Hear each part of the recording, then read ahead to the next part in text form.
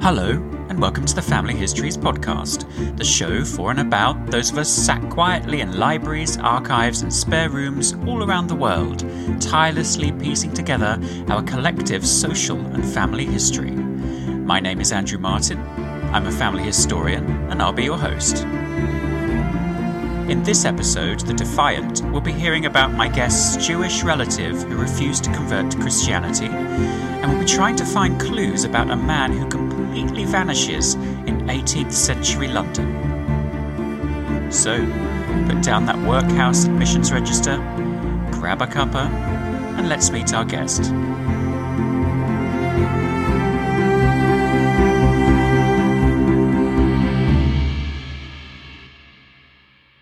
My guest today is a professional genealogist who specialises in Sephardic genealogy. He co-hosts the weekly Sephardic World Series streamed live on YouTube, and he is the president of the Sephardic Genealogical Society.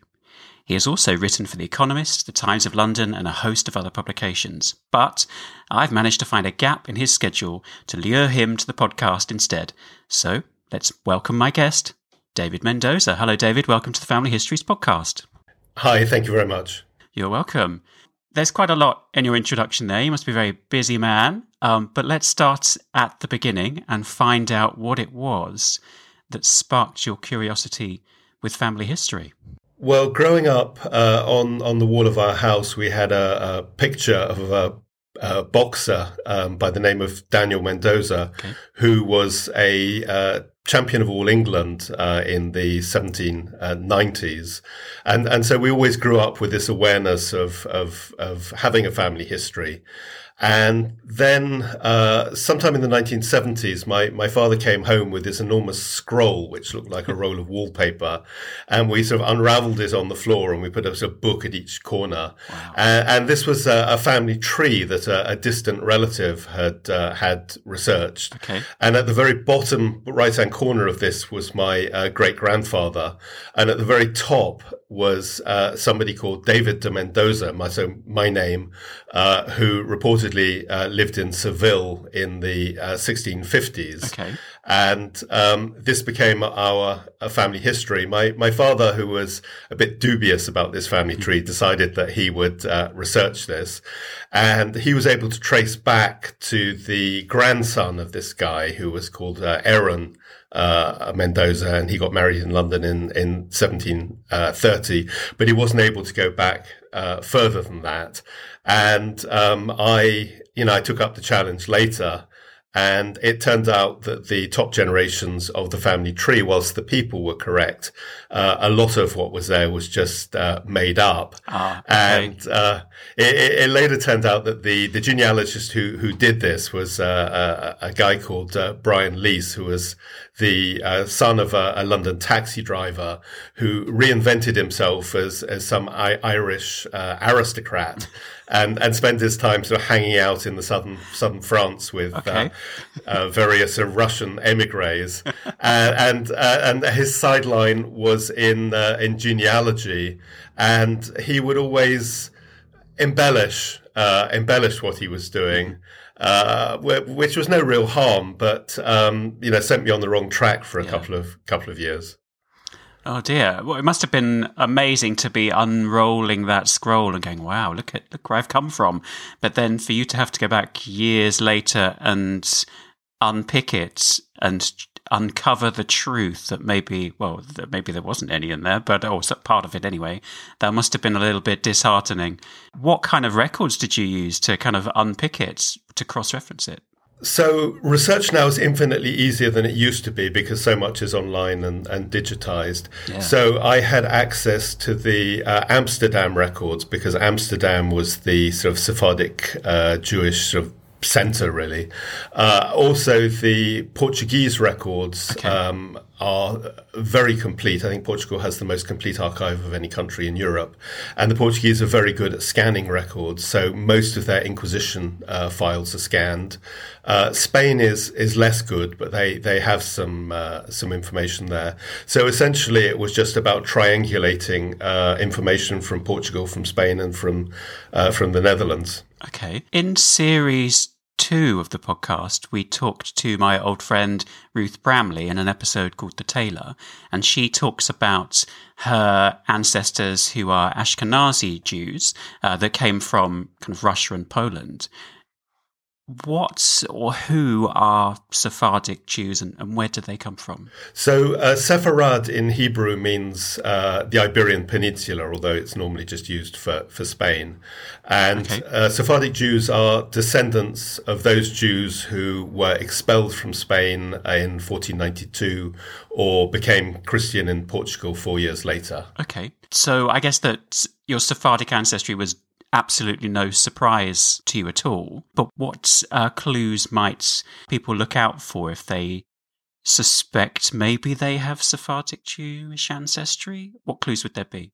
Well, there are different types. There are 3 Sephardic sub-communities. There is the so-called Portuguese community, of which I belong, which is mostly, or was mostly, in places like Amsterdam, London, the Caribbean, places like Jamaica and North America. Okay. Most of us have Spanish or Portuguese surnames, so it's pretty obvious. There is also a community in Morocco and bits of Algeria, most of whom left fairly recently, so people from there would know their ancestry, and likewise from the Ottoman Empire, from sort of Turkey, Greece, Southern Balkans, Syria. And again, these are populations that have left within the last 100 years or so, so most people there would know who their ancestors were. In your research, did you have many other relatives and other heirlooms, apart from this interesting scroll that you received, that could help you with your family history, or were you had to go, or did you have to go to archives to start searching? No, I mean, our family, unfortunately, has been very poor for generations, so there was nothing passed down. But our family has always belonged to the Spanish and Portuguese synagogue, which is the religious community, and they have very good archives going back to the foundation of the community in London. And are these fairly easy to access? You've already mentioned that they're online now, but are they consistent records? Are there any kind of challenges in getting to see these records? The Amsterdam and the Portuguese records can just be consulted online. Okay. For the London records, some of them at the moment are being digitized by the National Library of Israel and are on their website. Mm-hmm. Others are in the London Metropolitan Archives, and you need special permission to see the original documents, although there are sort of books of names and dates. Most of the original documents are written in Portuguese, and the religious documents are sometimes written in Hebrew or Aramaic. And how is your Portuguese and Hebrew?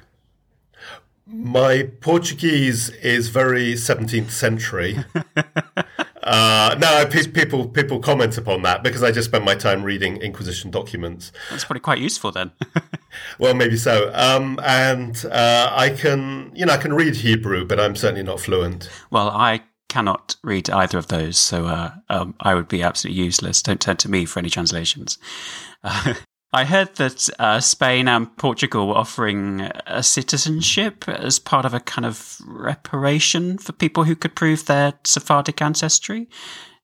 Is that a really complicated process to go through? Yeah, this was quite a strange thing. I mean, the Spanish have now closed their process. Okay. For Spain, you had to pass a language test and do a citizenship test and provide a letter, but sure. So that was a little bit complicated because Spain is quite bureaucratic. The Portuguese system is still open. You need to prove that you have Sephardic ancestry, which isn't always easy.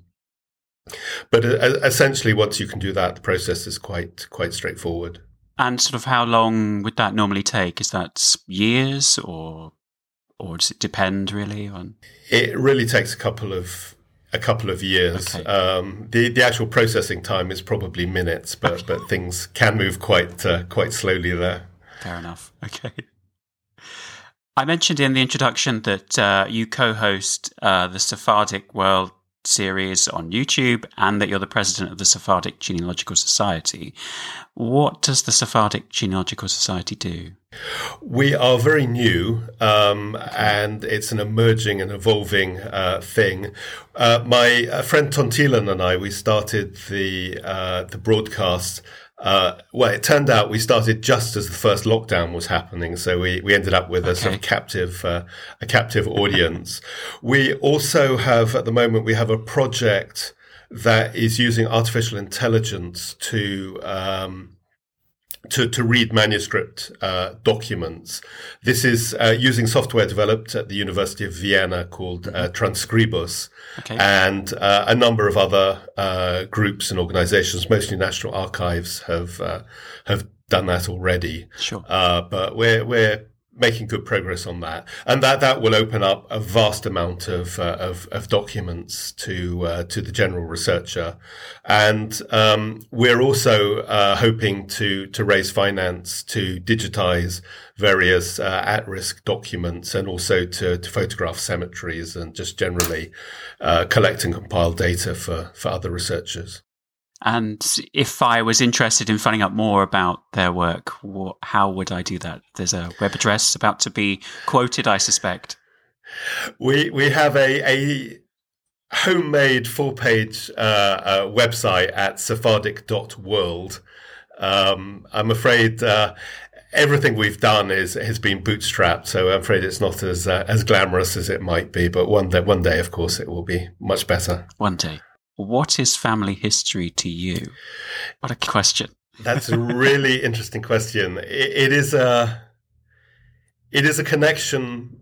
It is a connection with the past. I think for me, growing up with a name like Mendoza in England, sort of marks you out as being somewhat different. Not of course in any bad way, but it's nice to know that. And also I've always been interested in history. I mean, originally I was just interested in English history and Roman history, but there's this whole area of sort of early modern history and the Portuguese Empire and the start of globalization, which I find a personal family connection in that, and it's just I think like all your listeners, I just find it fascinating.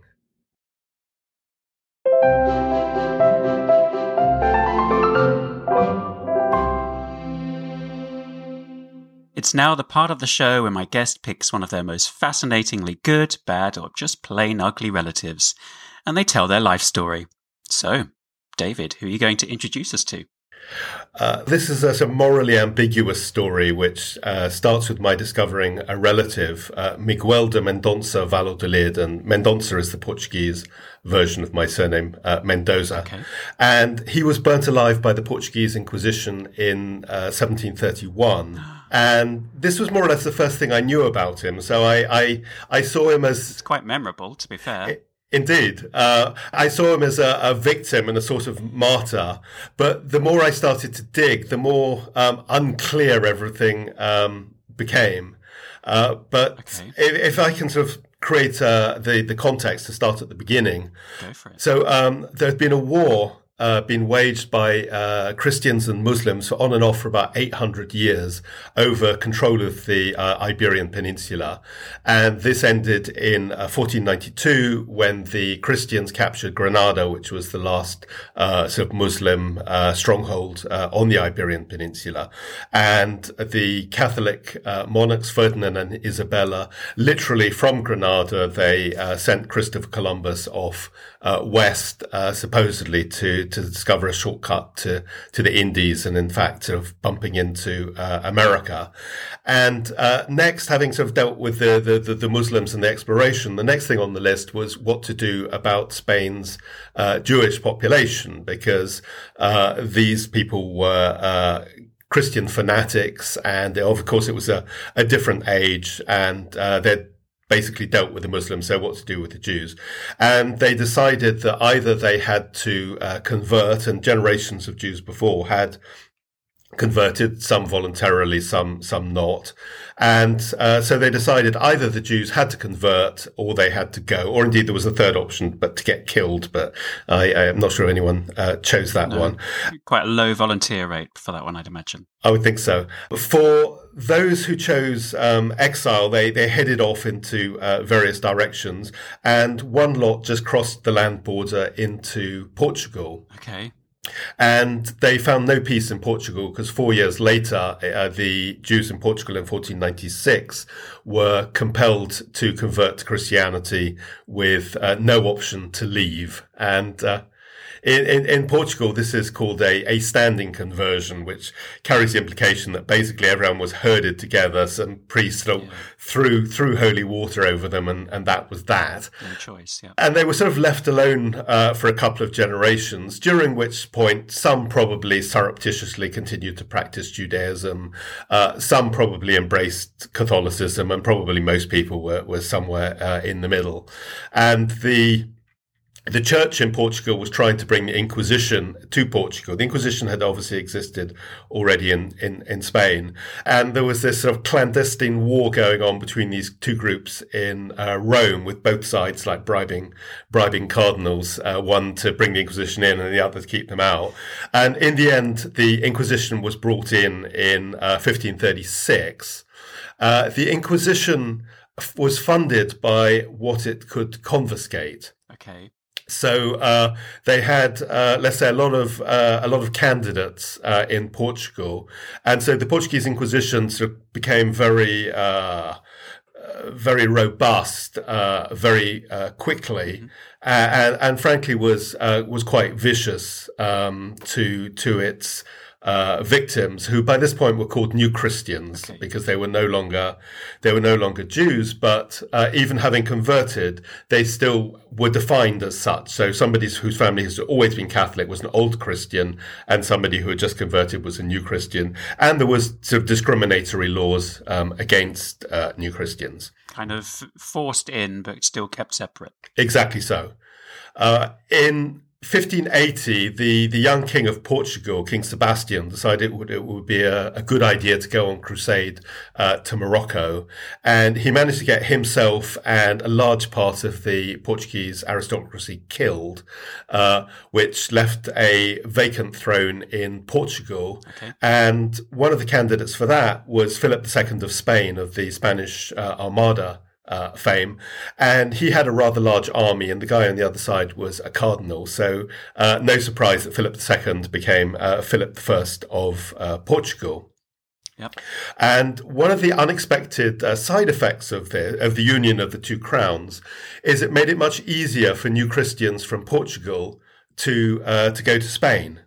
And a lot did, both because of the persecution by the Inquisition in Portugal, and also Spain, or parts of Spain, were getting very rich from their colonial empire, all the sort of gold and silver and other stuff coming in from Mexico and Peru and elsewhere. Yeah. So a lot of new Christians from Portugal went to Spain, including my ancestors.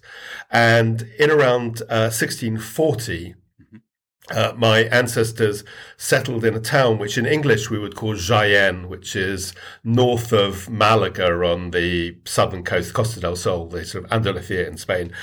Spanish friends call it Jaén.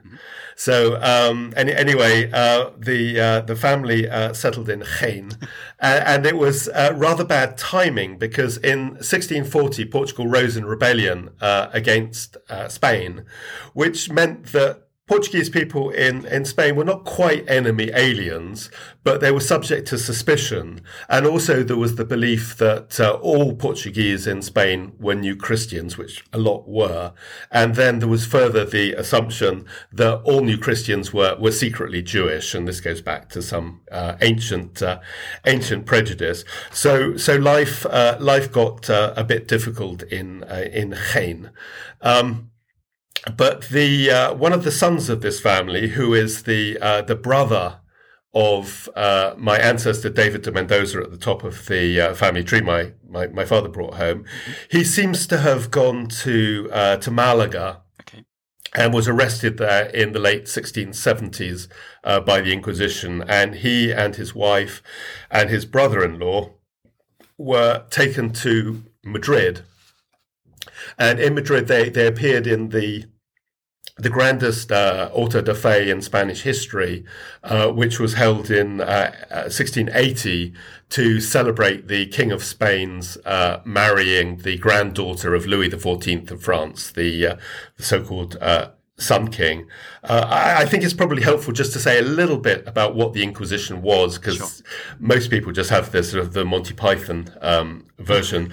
Very different from that. Somewhat different. The Inquisition was a legal tribunal of the church, and it was a tribunal against Catholic heresy. So in essence, what they were trying to do is they were trying to enforce religious conformity. They largely went after Jews, but at different points, or people accused of so-called Judaizing. But they also went after Protestants, bigamists, people who swore, that sort of thing. Rarely, actually, after witches. The Inquisition decided that witchcraft trials, which of course were happening in Northern Europe, they thought that was just nonsense. Okay. But the way it worked is virtually everyone who was arrested was guilty, was found guilty. Okay. And as a first offender, you had a choice. You could confess your guilt and be reconciled to the Catholic Church, and they would take all your stuff. Or you could not admit your guilt and get burnt alive, and they would also take all your stuff. Okay. For a second or third offence, you're much more likely to get burnt alive. And the auto da fe was essentially a piece of public theatre at the end of a number of individual processes against individual so-called criminals. And what happened at the auto da fe is that people had their sentences read out. Okay. Those that were to be reconciled to the church went through a ceremony for that. A sermon was preached, and those that were found guilty were handed over to the secular authorities. It was called being relaxed to the secular authorities, because the church... Relaxed? That's a direct, a literal translation, but that's the word we use. It's anything but relaxing. Indeed so, because the church itself couldn't get blood on their hands, so it was the local authorities who did it. Okay, yeah, I see. So Juan, who was the brother of my ancestor David, and his wife, had the good sense to be reconciled to the church, and they had all their stuff taken, and they were then sent to live in the city of Valladolid, because you were not allowed to go back to the areas that you already knew, and you were not allowed within 12 miles of the border or the sea in case you did a runner. So they were sent destitute to this city of Valladolid, and there they rebuilt a life. And this is where Miguel, who eventually gets burnt alive, was born in 1685. And we don't really know very much about his early life. We know a lot about him because his own Inquisition process, his file is 900 pages long. So we know a mass about him, which... 900. You could probably print out my entire family history records and you'd still not hit 900 for everyone in my tree. So for one person to have 900 pages about them, that is amazing. There is a certain irony that the Inquisition's goal was effectively to sort of wipe us out from history, but they've actually done us quite a service, or if not to Miguel himself. So we don't know very much about his early life, but I pieced other bits together, and my direct ancestor and namesake, the Miguel's uncle, who was at the top of the family tree, he himself was arrested by the Inquisition in 1696, so more or less 20 years after his brother and sister-in-law. The way it worked, generally, if one person was guilty or arrested, other family members could assume that they would be arrested, because the accusation of Judaizing was made normally against families, not individuals. So David's wife, we don't know her Catholic name, because obviously they had Christian names in Spain and Jewish names later. We know her as Abigail. She grabbed her kids and also her nieces and nephews, which includes young Miguel, and somehow got her way to Amsterdam, where there was a free Portuguese Jewish community, and she arrived in Amsterdam with 10 children, presumably just in the clothes that they wore. And apparently she was en route to London. We have no idea why, but she stayed in Amsterdam. And meanwhile, David went through, whose Catholic name was Antonio. He was in the Inquisition prison in Seville, and he had the good sense to be reconciled. So they took his stuff. He had his auto de fe, and then they put him in a sort of open prison, because the idea was that if you could do some work, that was less cost to the Inquisition for feeding him. But he skedaddled. Okay. And there is a letter from the Seville Tribunal of the Inquisition to the Suprema, the headquarters in Madrid, reporting upon this and giving a not terribly flattering opinion, I bet, of my ancestor, including that he had sort of yellow bulging eyes. But he made his way also to Amsterdam, because he was a witness at a wedding there a few years later. Okay. And so young Miguel, he grew up in his aunt and uncle's house in Amsterdam as a Jew. He had a Jewish education there. Yeah.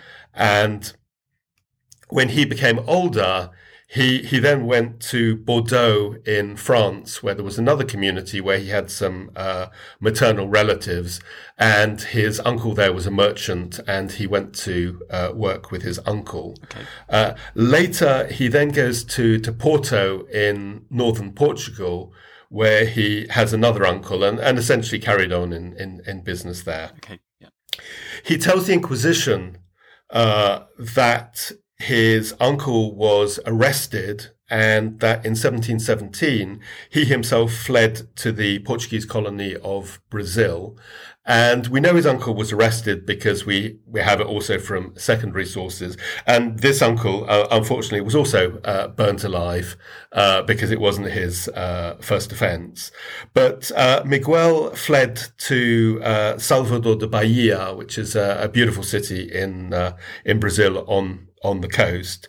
And here the story gets a bit dark. And as I said at the beginning, I was learning Portuguese, and I was learning to read the text as we were going along. So it sort of slowly emerged that what he was doing in Portugal is he was transporting horses and slaves, that's to say people, from the coast to the interior of Portugal, to Minas Gerais, which is where a lot of the gold is mined and other sort of precious materials. And probably these people and horses probably had quite a short life expectancy when they got there. Uh-huh. But later he became a more sort of general merchant, traveling around Brazil, and also what's now Uruguay, which was then part of Brazil. And because he grew up in Amsterdam, he had this Jewish education, and he was teaching other new Christians there Jewish prayers and about Judaism. And he tells the Inquisition something that may not be true. These Inquisition documents are very often smoke and mirrors, because people are trying to protect the people they love. He told the Inquisition that he married a lady who was an old Christian and unsuccessfully tried to get her to convert to Judaism, which may or may not be true, I don't know. Okay. And together they had 3 daughters and were living together for about 10 years in Brazil. Meanwhile, in Portugal, so 8,000 miles away, one of his cousins had been arrested, and possibly under torture, she denounced him as a Judaizer. And so a warrant for his arrest was issued by the Lisbon Tribunal of the Inquisition. And this warrant will have made its way presumably across the ocean to probably to Rio at that point, and then to Salvador, and eventually finding him where he was. Mm-hmm. And he got arrested in about 1728 near São Paulo, which was then just a small town, is obviously today a megacity. And he was taken from there all the way back to Portugal. So he never saw his wife and children again. And he was kept for a couple of years in the Inquisition cells in Lisbon, which was quite common. During this time, he refused to renounce Judaism, which is kind of strange because he just had to do that and he could be reconciled and life could start again. And within Judaism, it's acceptable. To save a life, you can do most things, but he seems to have been a bit of a fanatic. Okay. And not only did he refuse to renounce Judaism, he also tried to keep kosher, to keep sort of Jewish dietary laws inside the Inquisition prison, which obviously was not a popular move with his jailers.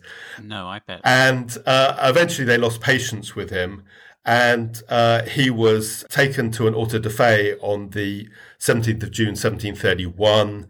And for people who know Portugal, know Lisbon, this was in Rocio. And he was sentenced to death, and he was burnt alive. Wow. The same day, probably for people who know Lisbon, in the Praça do Comércio, which is the beautiful square just facing the river, and that was the end of him, and probably forgotten within the family for then hundreds of years. In the inventory of his property, the first 5 items are 5 people: Luisa, Josefa, Gregorio, and Eugenia. So 5 slaves. Okay. All we know of them is their names and the value, the resale value that the Inquisition put on them. So it's really quite a sort of complicated and morally ambivalent story, because we probably shouldn't be putting our values on people in the 18th century.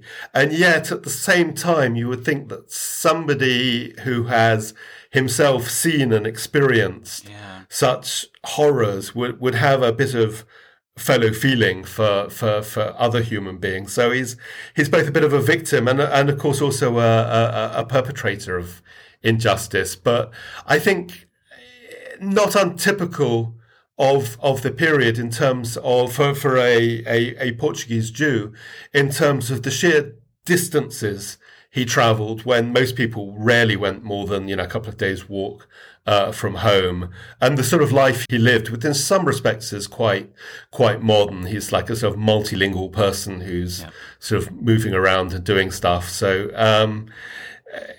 interesting, yet at the same time troubling. Yeah, I mean, you said it was murky right at the beginning, and to discover that he was owning people as slaves must have been quite a horrible thing to realize when you saw that record, that there it was, and particularly when you see their names and it all becomes even more real. That must have been quite a horrible moment. Yeah, I mean, there was another case I was reading in Spain, where there was a Jewish couple. Actually, it was a hairdresser and his wife, and they were on the run from Pamplona, trying to get to the French border, and they got arrested, them with a young woman who was their slave. And one just wonders, well, all of this is going on around, what this young woman is thinking about this bizarre world.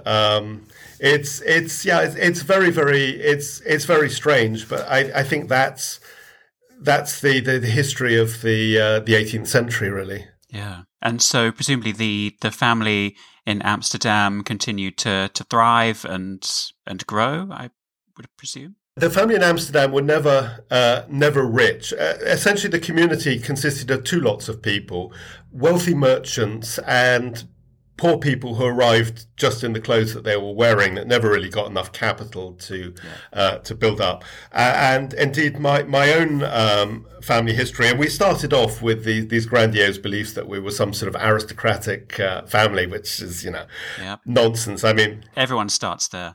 Yeah. Maybe we made their shoes or something. I don't know. But my family arrived in England in 1714 because they were paid to leave Amsterdam, and that was basically the policy of the community leaders there at the moment, that they had so many poor people flooding in from Spain and Portugal, and also from Central Europe, because the Ottoman Habsburg wars between the Austrians and the Turks were not good news for the Jews, and enormous numbers of refugees. So Amsterdam was just filled with refugees, and the community couldn't cope, so they paid people to go elsewhere, and that is how my family arrived in London. I started. Originally we thought that they were merchants who arrived in their own boats, but they basically came third class from Amsterdam. Not as glamorous as that. No, not at all. Well, thank you, David, for sharing Miguel's life story. But now I think it's time for you to face the brick wall. Grab a pen, listeners, as it's now time for my guest to tell us about one of their annoying research brick walls. We've all faced those dead ends at one point or another, so why not see if you can help my guest to turn their brick wall to brick dust? Okay, David, what have you got for us? My fifth-time great-grandfather was called Aaron Mendoza. He was the grandson of David Mendoza, who was at the top of the family tree, born in Spain, lived in Amsterdam, and died in London. We know that Aaron was married in London in 1730 at Bevismark's synagogue, actually, to which I belong. And 3 years later, we know that he translated in London a religious manual from Portuguese to Spanish, presumably to help new arrivals from Inquisition Spain to learn Jewish customs. And this actually was the first Jewish book published in England. And we know that he was poor because he was receiving handouts from the synagogue until 1744, when he just disappears. The Congregational Minutes book reports from 5 years later in 1749, a destitute Mendoza family being brought from Ireland to London. And the next year, his wife, Benvenida, which means welcome in Portuguese, she starts receiving charity from the synagogue for her and her children. But there is no Aaron to be seen anywhere. And we don't know whether the family were in Ireland or had passed through Ireland, because Ireland was a stopping off point for ships going to the Americas, or indeed going to Spain or Portugal. It's last place, especially Cork, where you could take on fresh water and fruit and veg. So we don't know if the family was in Ireland, which is possible, or had just passed through Ireland or come back through Ireland. So basically, Aaron could have been in North America, South America, the Caribbean, Spain, Portugal, France, or somewhere in the Mediterranean, or somewhere else. We don't know. He just literally has disappeared from the map. What we also don't know is we don't know where he was born, because there is no record of that. The assumption, if he was married in 1730, he was probably born around 1710 somewhere. And the assumption is that he was born in Amsterdam. But Amsterdam has very good records, and there is no record of him being born there. There is a record of somebody with a different surname, but surnames are not always fixed, being born in 1708 in Bayonne, which is on southwest France. It's a port not terribly far from the Spanish border. But that could be him as well, but we don't know. And he's of real interest to me. I mean, in fairness, it was his wife, Benvenida, who seems to have been the one that held everything together and brought the family back and allowed it to continue. And indeed, the grandmother of the actor Peter Sellers, who played the Pink Panther, his grandmother was called Welcome Mendoza, and Welcome being obviously the English version of Benvenida. But I'm still curious about where Aaron was born and what happened to him. The best guess is he was in Ireland. There were not really communities, but there were two small groups of Portuguese Jews there. Unfortunately, the gravestones from the cemetery were looted long ago for people just to use as building material. And Irish records were, I think, burnt to a crisp during the Irish Civil War. I think Dublin Castle was burnt down. So we have very little to go on. We have this fantasy that DNA will at one point sort of throw something up, but it seems unlikely. But he's important to our family history because I think he's the last generation that we could properly describe as Portuguese Jews, people who are speaking Portuguese and part of this global diaspora. Thereafter, the family basically becomes sort of English speakers, sort of just another London family that's living in poverty in the city in the East End. So if anybody has any clues on Aaron, I'd be really grateful to hear from them. Okay, so you think that Aaron was born about 1710, or the 1710s based on his marriage date in the 1730s. Yes. And then you have a record of him, 1744, with the synagogue. Correct. And then 1749, you have a record of the widow receiving some kind of, did you say receiving like a relief or a parish? Charity. It's a parish relief equivalent. Yeah. So she's definitely there in 1749.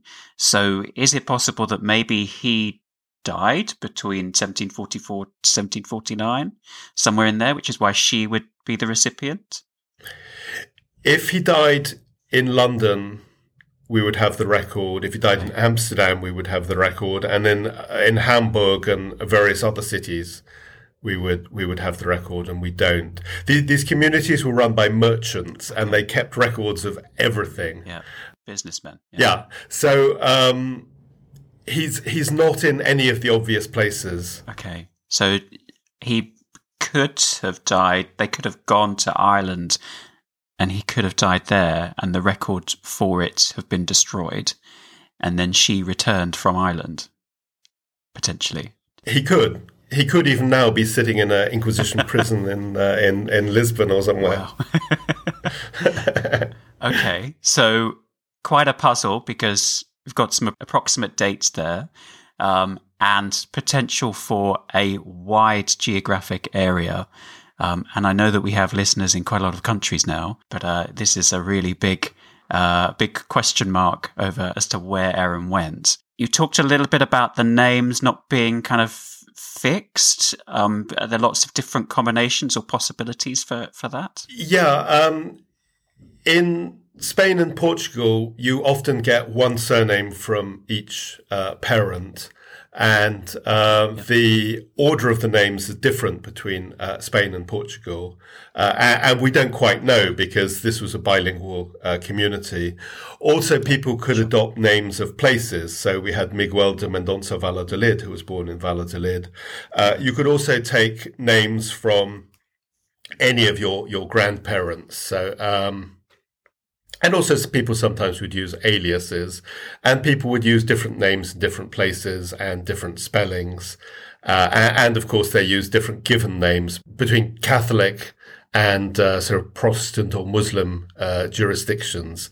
So it can be a bit of a nightmare. But our family are actually Castros. We have no idea why we're called Mendoza. Okay. That is quite different. I think for somebody who studies Spain or Portugal, it's pretty standard. But I think in English genealogy, it's a challenge. Yeah. Was there any evidence of him ever turning up with any different kind of name combination, or is it consistent for him? The only name we have for him is Mendoza and various different variant spellings, like with a C or Mendonça Portuguese. I think in England by that point, Jews were just sticking with their names. But if he was in Spain or Portugal, I have no idea. It's a challenge. One of the advantages, though, we have is it was always actually a very small community. So there's only a sort of a limited number of people who one can choose for. And one of our fantasies within the Sephardic Genealogical Society is that we can build a database of everybody, because there probably never were more than, from that day to this, more than about 250,000 people. So it's, in the age of big data, it's doable, but it's going to take some time. Okay, so listeners, there's your challenge. 1710s for approximate birth, 1740s for go missing or a death date, and geographically, well, put a pin in a map and see where it appears. So if you think you have an idea as to a clue that could help David with his search for his ancestor, then the best place to go is to go to familyhistoriespodcast.com and use our contact form. And any messages you send to us, we will send them straight on to David. And hopefully we can turn this brick wall to brick dust. Whilst the listeners are doing that, I think I might be able to just help you a little bit with solving your brick wall. But you'd need to follow me through to the garage. Okay, let's go. Here we are. What on earth is all this? It's my secret time machine. And as a thank you, I thought you might like a little trip in it. See if you can solve your brick wall for yourself. A time machine? Really? Is this safe? Safe?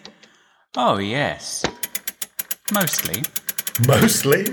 Well, you have to be careful. For example, it's a bit hot in Pompeii in 79 AD. And don't try going back to 1816, as there's not much sunshine and food's in short supply. But I'm sure you'll be fine. Remind me when and where you wanted to go? It's 1750 in the city of London to see Benvenida. Ah, yes. Well, I'll just pop you down on the 17th of March, just outside the Bevis Marks Synagogue. Oh, and you'll need this. It's a temporal beacon. Just press the big button when you're ready to come home, okay? The big button, okay. Great. Grab a seat. Here we go.